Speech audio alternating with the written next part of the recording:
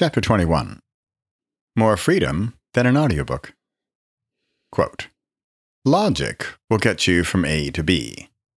Imagination will take you everywhere. Unquote. Albert Einstein. This is where things can get exciting with your book as a podcast, as opposed to, or in addition to, an audiobook. With an audiobook, you are limited to reading the exact words that are in your book.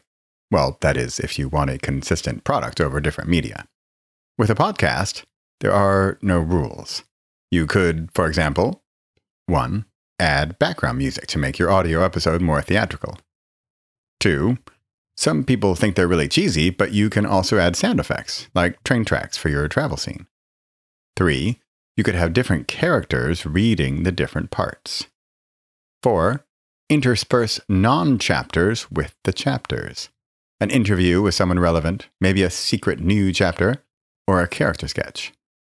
5. Ideas that I haven't even thought up yet. This is where the flexibility of a podcast is only limited to the limitations of our imaginations. And this is where I look forward to seeing what you do with your book as a podcast.